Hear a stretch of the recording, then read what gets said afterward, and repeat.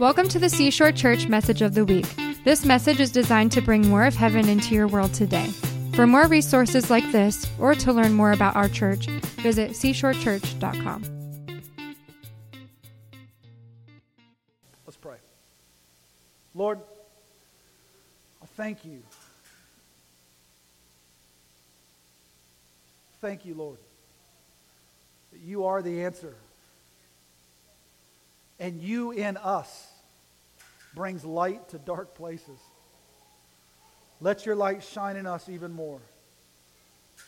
And God, help me with this message this morning. I pray that these words will not be my words, they'll actually be your words. Because your word doesn't come back empty. It will accomplish what you set forth for it to do. In Jesus' name, amen. Amen. I'm going to share a story with you here, and it's actually from 2 Chronicles chapter 34. And it's a little bit of the history of Israel and their captivity. So I'm going to read some things, and I'm going to give you some synopsis. What's the plural of synopsis? Synopses? Synopsi?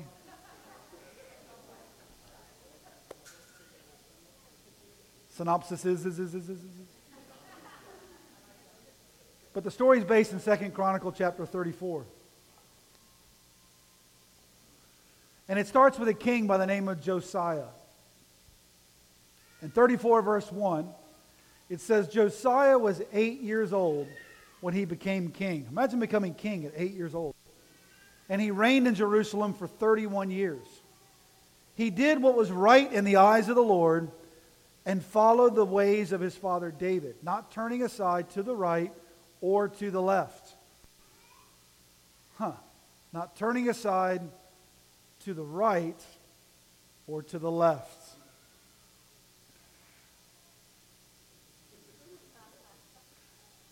But followed the ways of his father David. In the 8th year of his reign, while he was still young, he began to seek the God of his father David. You got to understand, there was no one pointing him towards the God of his father David. But something in him, in the 8th year of his reign, caused him to seek the God of his father David. And in his 12th year, he began to purge Judah and Jerusalem of high places, Asherah poles and idols. Under his direction, the altars of the Baals were torn down. He cut to pieces the incense altars that were above them, and smashed the Asherah poles and the idols. These he broke to pieces and scattered over the graves of those who would sacrifice to them. He burned the bones of the priests on their altars. And so he purged Judah and Jerusalem. In the towns of Manasseh, Ephraim, and Simeon, as far as Naphtali, and in the ruins around them, he tore down the altars and the Asherah poles and crushed the idols to powder and cut to pieces all the incense altars throughout Israel. And then he went back to Jerusalem. If you skip ahead to verse 14.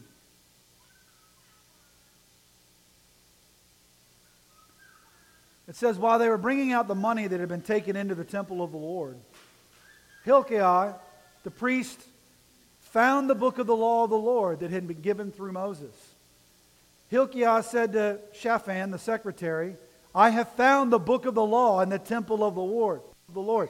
You ever have a moment when someone's like, turn to your Bible, and you're like, yeah, hang on a second.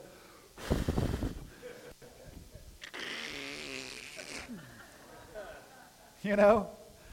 Sometimes I think there'd be a revival in my house if I just knew where my Bible was at all times.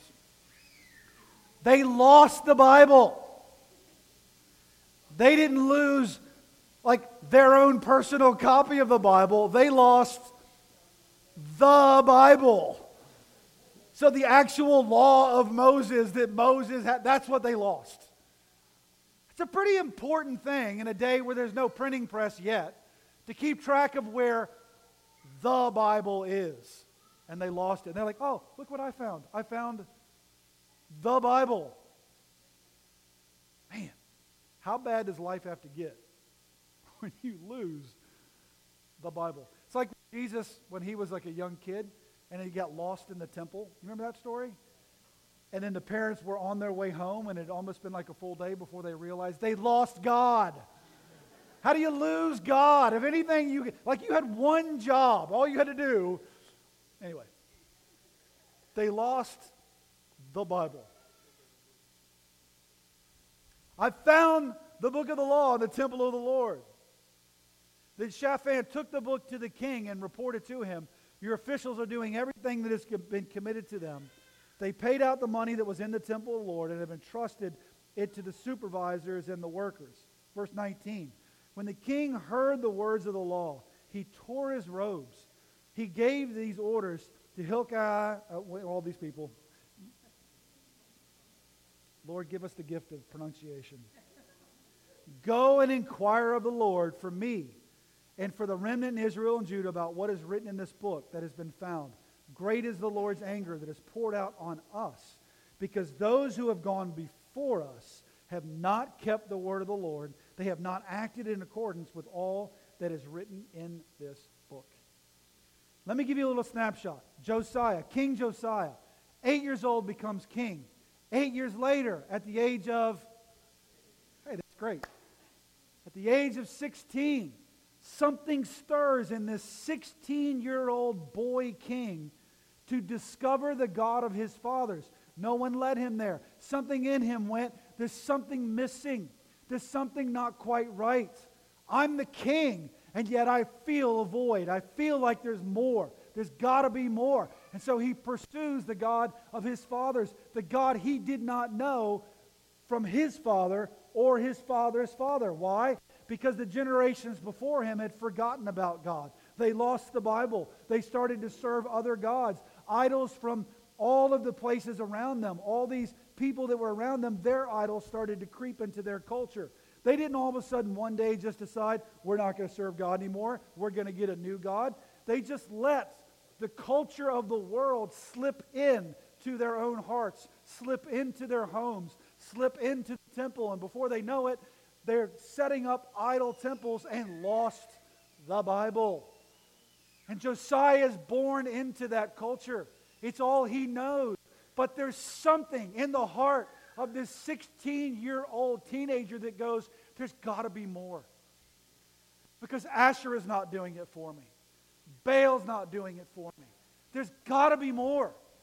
I pray this generation isn't just looking to us to lead them to this place, but I'm praying that there's a stirring in them that says there's got to be more. I know there's a stirring. And I thank God for the Take VBs and the things that are happening that go, I'm not trying to stir somebody. I know God's stirring now. Do you know what's going to stir the hearts of teenagers in Virginia Beach? It's you right now praying for what's about to happen. God, now, before the event, would you stir the hearts of your people, those who have grown up in a generation that does not know God, whose forefathers have just gone about doing their own thing. Would you stir the heart of this generation now? So by the time we preach the gospel, they're like, that's what's been stirring. You stir the waters. Do you know that story in the New Testament where this guy is sitting by the pool of Siloam, I think it is? And it's this weird dynamic that happens where Jesus shows up on the scene, but there was an angel, there was at least a rumor that there was an angel that stirred the waters every now and then, and the first person that got in the pool was healed. Do you know that story in the New Testament? This is not in my message, but I feel like the Lord's on this right now. Whoever got into the water as soon as the pool was stirred got healed, but only the first person that got in. And Jesus shows up, and this guy is on his mat, and he asks him this question, do you want to be healed? And he goes, yes, I want to be healed, but every time the angel stirs the water, somebody gets in ahead of me. And Jesus is like, pick up your mat and walk. Do you know what I felt when I read that story? It was in an episode of The Chosen, and it stirred it in me again. He's waiting for an angel to stir that water. You know what Jesus was teaching him? You stir the water. You stir the water. Our prayer right now stirs the water. When I stop praying, maybe the water stops swirling. But if we pray and we repent of our own stuff, the water gets stirred. So when the evangelist or whoever's preaching the gospel comes with the gospel, they're coming into an environment where all you're telling people is get in the water. It's moving. Come on, let rivers of living water flow from you. Stir the water for our city. Stir the water for our homeless community. Pray now. Why have we not done anything yet? Because maybe we just need to bathe this thing in prayer. Maybe prayer is the thing that will begin to create the environment where people can be healed, where people can be set free. Stop waiting for the praying people to pray. Oh, Ted. He's a supervisor at the CBN Prayer Center. When Ted starts praying, things will happen. When you start praying, something happens. It just takes a son and a daughter to realize who they are, realize the authority they step in, and pray as if you have the authority now. Stop asking God to do things that He said you can claim in my name. Now, in my name, they will deliver people from demons. So use His name. He gave it to you. 16 begins to seek God for himself. So Josiah has a personal revival. He himself connects with God and is revived. He doesn't even have a Bible yet, because they found the book later. And if anything, the Bible showed them how much they had screwed up until that point. Like, I sensed something was more, and he's like, oh, so it's not just that there's more, it's that we really missed out up until this point. But he has a personal revival. 4 years later, he leads the nation into revival. The order of this is important. It took Josiah 4 years of letting God work this thing out in him before he ever led another person to God, before he ever began to bring that revival to the whole nation. You got to commit to personal revival. Just because revival's in the house doesn't mean you're experiencing it right now. And revival's here. It's happening. But do you know that it's for you? It's not an event. Alex isn't holding a revival event. Revival should be happening now. It's a continual process of surrendering our hearts fully to God, repenting, forgiving, and letting Him fill us once again. That starts now. 4 years. 4 years. I can't do it for a week. God, I've been praying for a week and I don't have the breakthrough. 4 years of just repenting himself, learning who God is, connecting with Him. And then he went on a Holy Ghost rampage and started destroying everything. I love it. The nation hadn't even realized how far they had strayed. And so as a result of their straying away, God sends them into captivity. Nebuchadnezzar comes from Babylon and takes them captive. But he doesn't do it until Josiah is dead. Because Josiah repented, and because Josiah led his nation in revival and repentance, a whole generation was spared because a 16-year-old boy discovered that there was something more in him, pursued God without any example to follow that he had, discovered God for himself, then discovered the Word of God, and then led his nation because of one. He was king, but he didn't have to be king to do that. But a whole generation was spared as a result. But unfortunately, when he died, the next generation, boom, right back to idol worship. And so God sends him into captivity into Babylon. I pray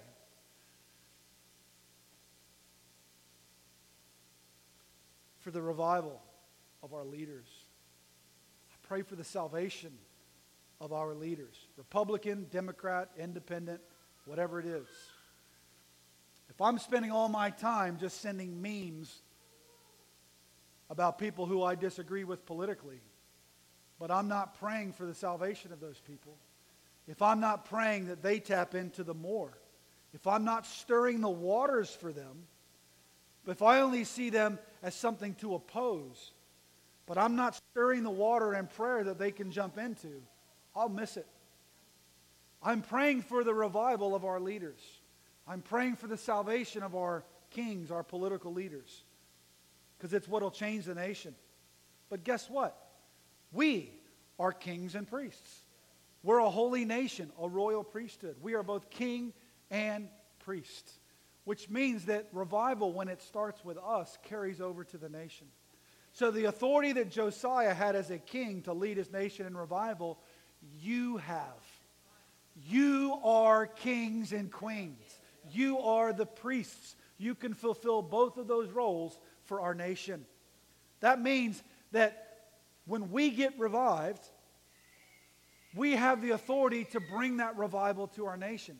Now, Romy, isn't it funny? I'm having a hard time uploading the YouTube video from last week, and it's coming against that spiritual opposition in Jesus' name. But she said last week something prophetically that is profound. The podcast is up, so if you don't have it, I encourage you to listen to it. But she said, I know there's some people that are called to work within a system. There's some people that are called to run for office, Brandon. There are some people who are called to work within the school system. My family are all public school teachers. There are some people that are called to work within business, and there are some people that God's called to just start your own. We got 2 people in our church that have started schools. 2 different schools that have started in our church because they just went, you know what? There are those called to work within the system, and there's called to just start something on your own. That's a king. You don't have to wait for permission from the world to do what God's told you to do. You can be the king that starts something. Start the business that is kingdom first. Start the school that will raise up a generation of revivalists. Start the ministry God's called you to do. Stop looking for the amen of man to say, we approve what you're doing and you can go ahead and do it. Don't just run off and do your own thing. But if God's called you to do something, just do it. And you'll find people gather around you to support you and love you and encourage you to do that thing because they can hear and obey God for themselves too. Revival starts in my heart first. So here's my prayer. God, I know you've called me to be a king and a priest. Purge me, Lord, of any idols that I've got. Let the purge start here. God, would you reveal to me any area of my heart that has been left unsurrendered to you? Would you purge me? God, would you purge me of the love of money? Would you purge me, Lord, of the avoidance of inconvenience? The idol of comfort, God, would you purge me of that? Lord, would you purge me of pride? This is my own prayer that I've been praying. God, others can look at me and call me humble, but you see me. And would you show me and know me? Would you purge me of the need or even the desire to have the approval of man? Would you purge me of the idolatry of leadership? Because God, clean this house first. Revival starts in here. When we pray those prayers and we let revival start in us, then we can begin to look at the nation. We can purge the nation of the sexual perversion of Asherah. We can purge this nation of the 62 million child sacrifices that have happened in this nation since 1973 to the god of Moloch.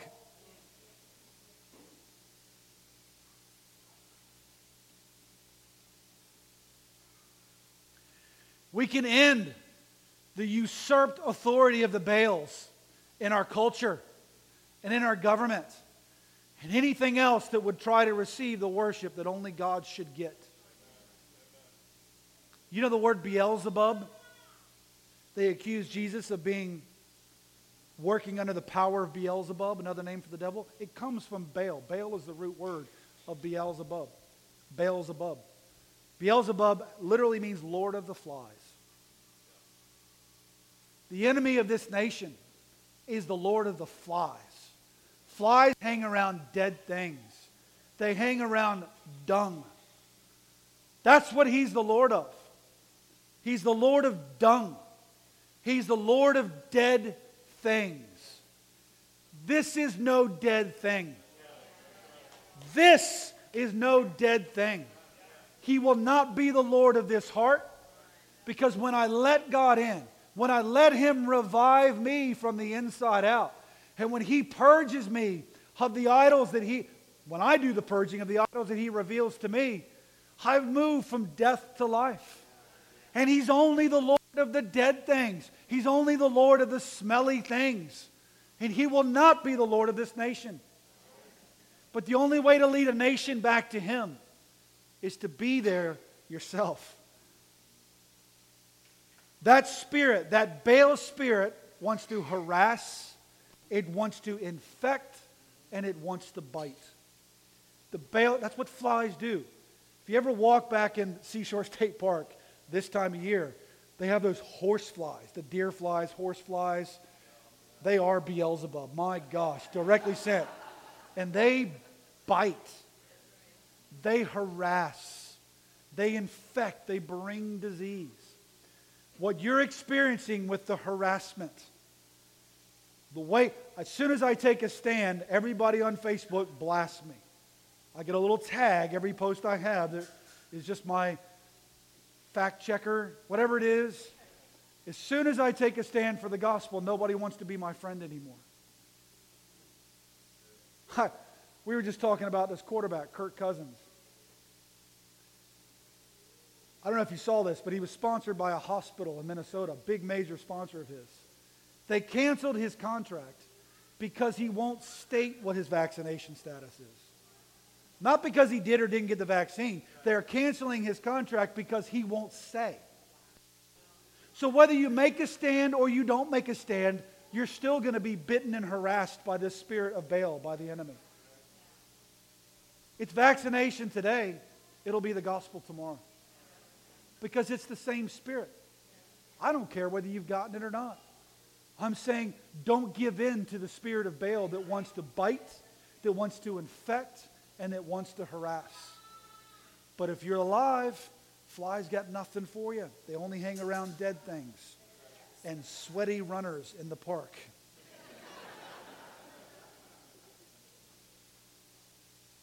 So King Nebuchadnezzar takes him off to Babylon. He takes them all captive.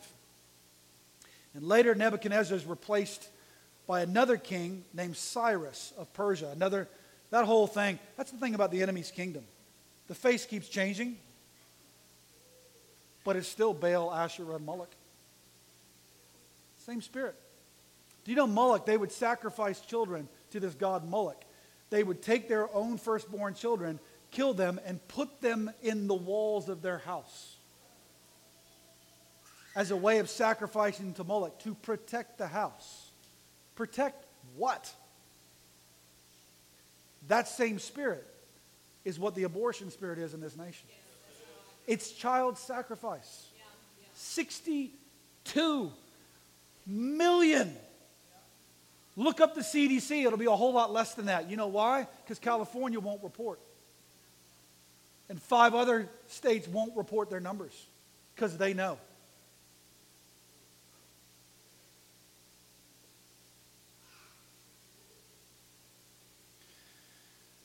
The same Baal spirit that they faced. You know why Baal came in? This Baal, this idol came in because their neighbors had it. I think their God's a little cooler than ours. Because generations before them stopped telling them about the goodness of God. They stopped telling them about the power of God. They stopped telling them about the plagues in Egypt that God sent. They stopped talking about how Moses' snake ate the snakes from the magicians of Egypt. They just forgot. And so they turned to their neighbors' idols. They let the world convince them that you need the power of the world to be an influence here today. And they took on the Baals of their neighbors. This fertility goddess, Asherah, she was the mother god. The mother god. God is Father. God is neither male nor female, by the way. We call him Father, but it's more of an authority and identity. It's not a gender thing. If you're wondering about that, we're made in his image, male and female, he made them. So his image is both male and female, not either or. So don't get confused on the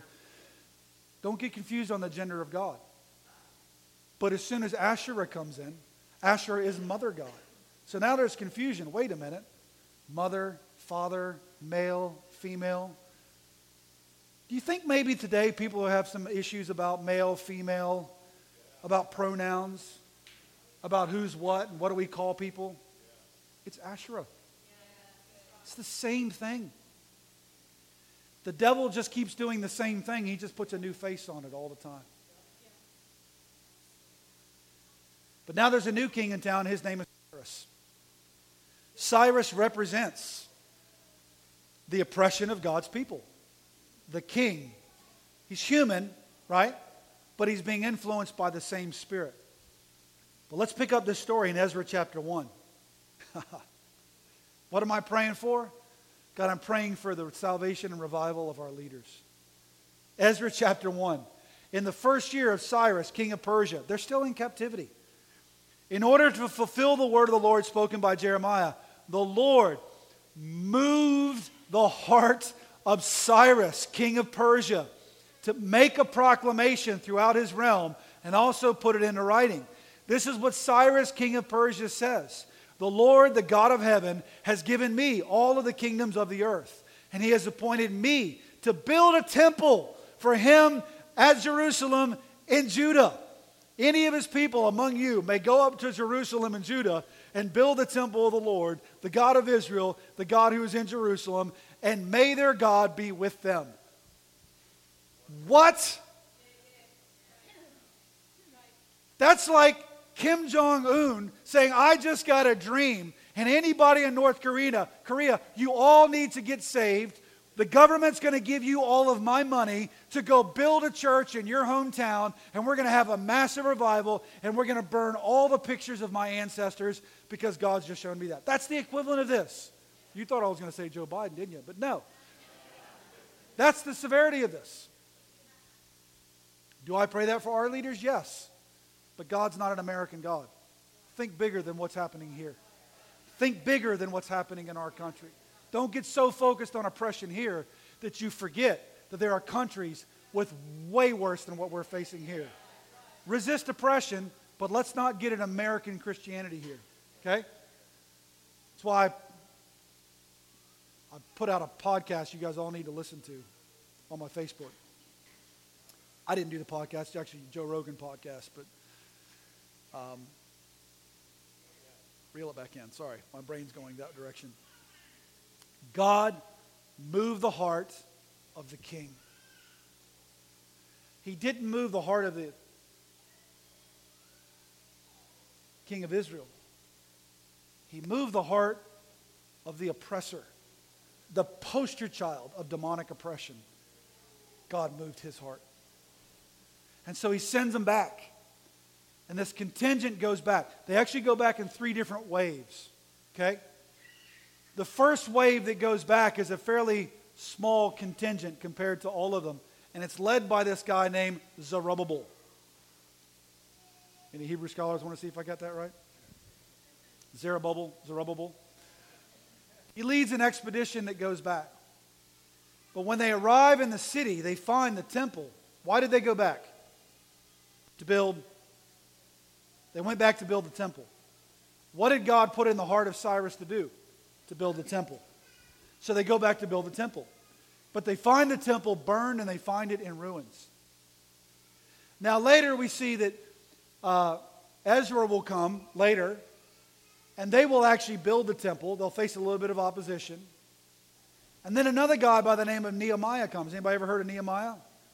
And Nehemiah builds the wall around Jerusalem. Now, pastors, we love Nehemiah. We love him because it's this great illustration of people gathering together and let's build something. We're going to get everybody on board. We're going to get everybody on the team, and everybody's going to have a role, and you're going to build this wall, and you're going to build that wall, and you're going to do this ministry, and you're going to do that. We love it because it's this all-in gathering moment where they build the wall in Jerusalem, and they got a brick in one hand and a sword in the other, and we're going to pray in the Spirit, and we're going to give and build, and we're going to go do. Oh, we love it. We love it. Full of vision, full of doing stuff that was important. But it's not what came first.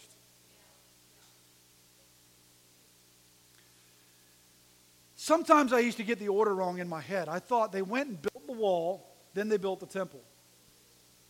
But that's not what happened. Ezra chapter 3, verse 1.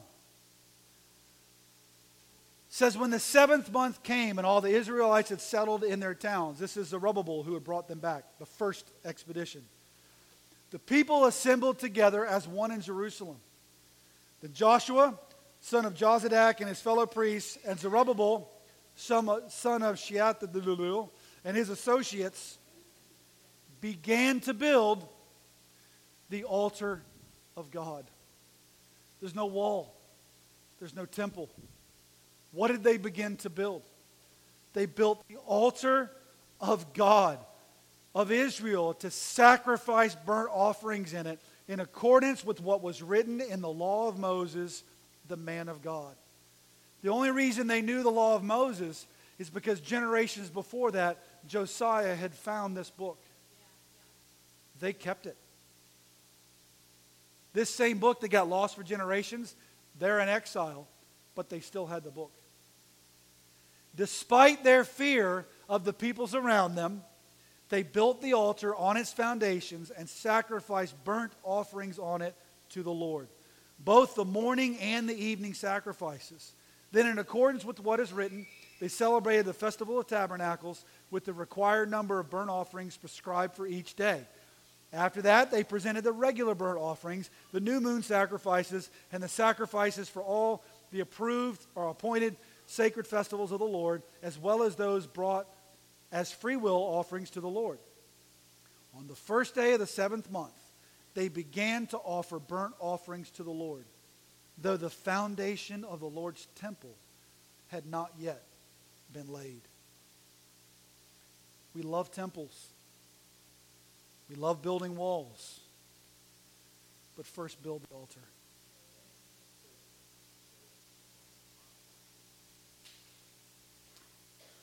Zerubbabel knew why they were in captivity. And it wasn't because they didn't have a wall when Nebuchadnezzar showed up. It's because they had stopped making sacrifices on the altar. Now, in a New Testament context, there is no temple building anymore. The Bible tells us in 2 Corinthians that we are the temple of the Holy Spirit.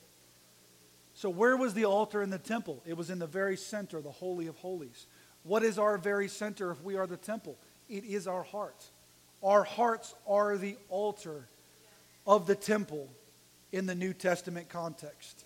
That means the place of sacrifice that Zerubbabel did there is now our own hearts. Our hearts are the altar of sacrifice. They got the order right. There's no wall. There's no building. Let's get it right. We got to sacrifice to God first. We will offer a sacrifice of praise. We will pray and we will worship. It's the pillars of our church. I look at these pillars. How funny is it? There's 2 pillars in this building. We will pray and we will worship. That is the altar of sacrifice that we lay down on. And Zerubbabel gets it. He goes, we've got to sacrifice first. There has to be a personal revival before there's a corporate revival. What you're experiencing here in Seashore, when people walk in, and if this is your first time here, we're so glad you came. I hear the same thing all the time. The presence of God is so strong. It's so thick. It's got to be the building. It's got to be the song. It's got to be Romy, Shirley and Clayton. It's got to be something. You're experiencing 4 years of prayer and worship in this house. And I'm not just talking about us. I'm talking about people that have laid down their own hearts, committed to this process of revival, and have been praying for you before you ever set foot in this door. They were praying for days like this. They were praying that out of what God is doing in them, that these rivers of living water will flow, so that when you walk in the doors, you get wet. You feel and experience the glory of God. Because there was an altar that was built first. We still don't have a building. We rent this one, but we don't have a building. I don't care. God will provide it one day if we need it. I want to build an altar first. And that altar starts with my own heart. It starts with your heart. First build the altar. Then He'll build the temple. The healing that you're looking for in your body that's part of that temple, build the altar first. We can lay hands on you. We can operate and move in the power of God.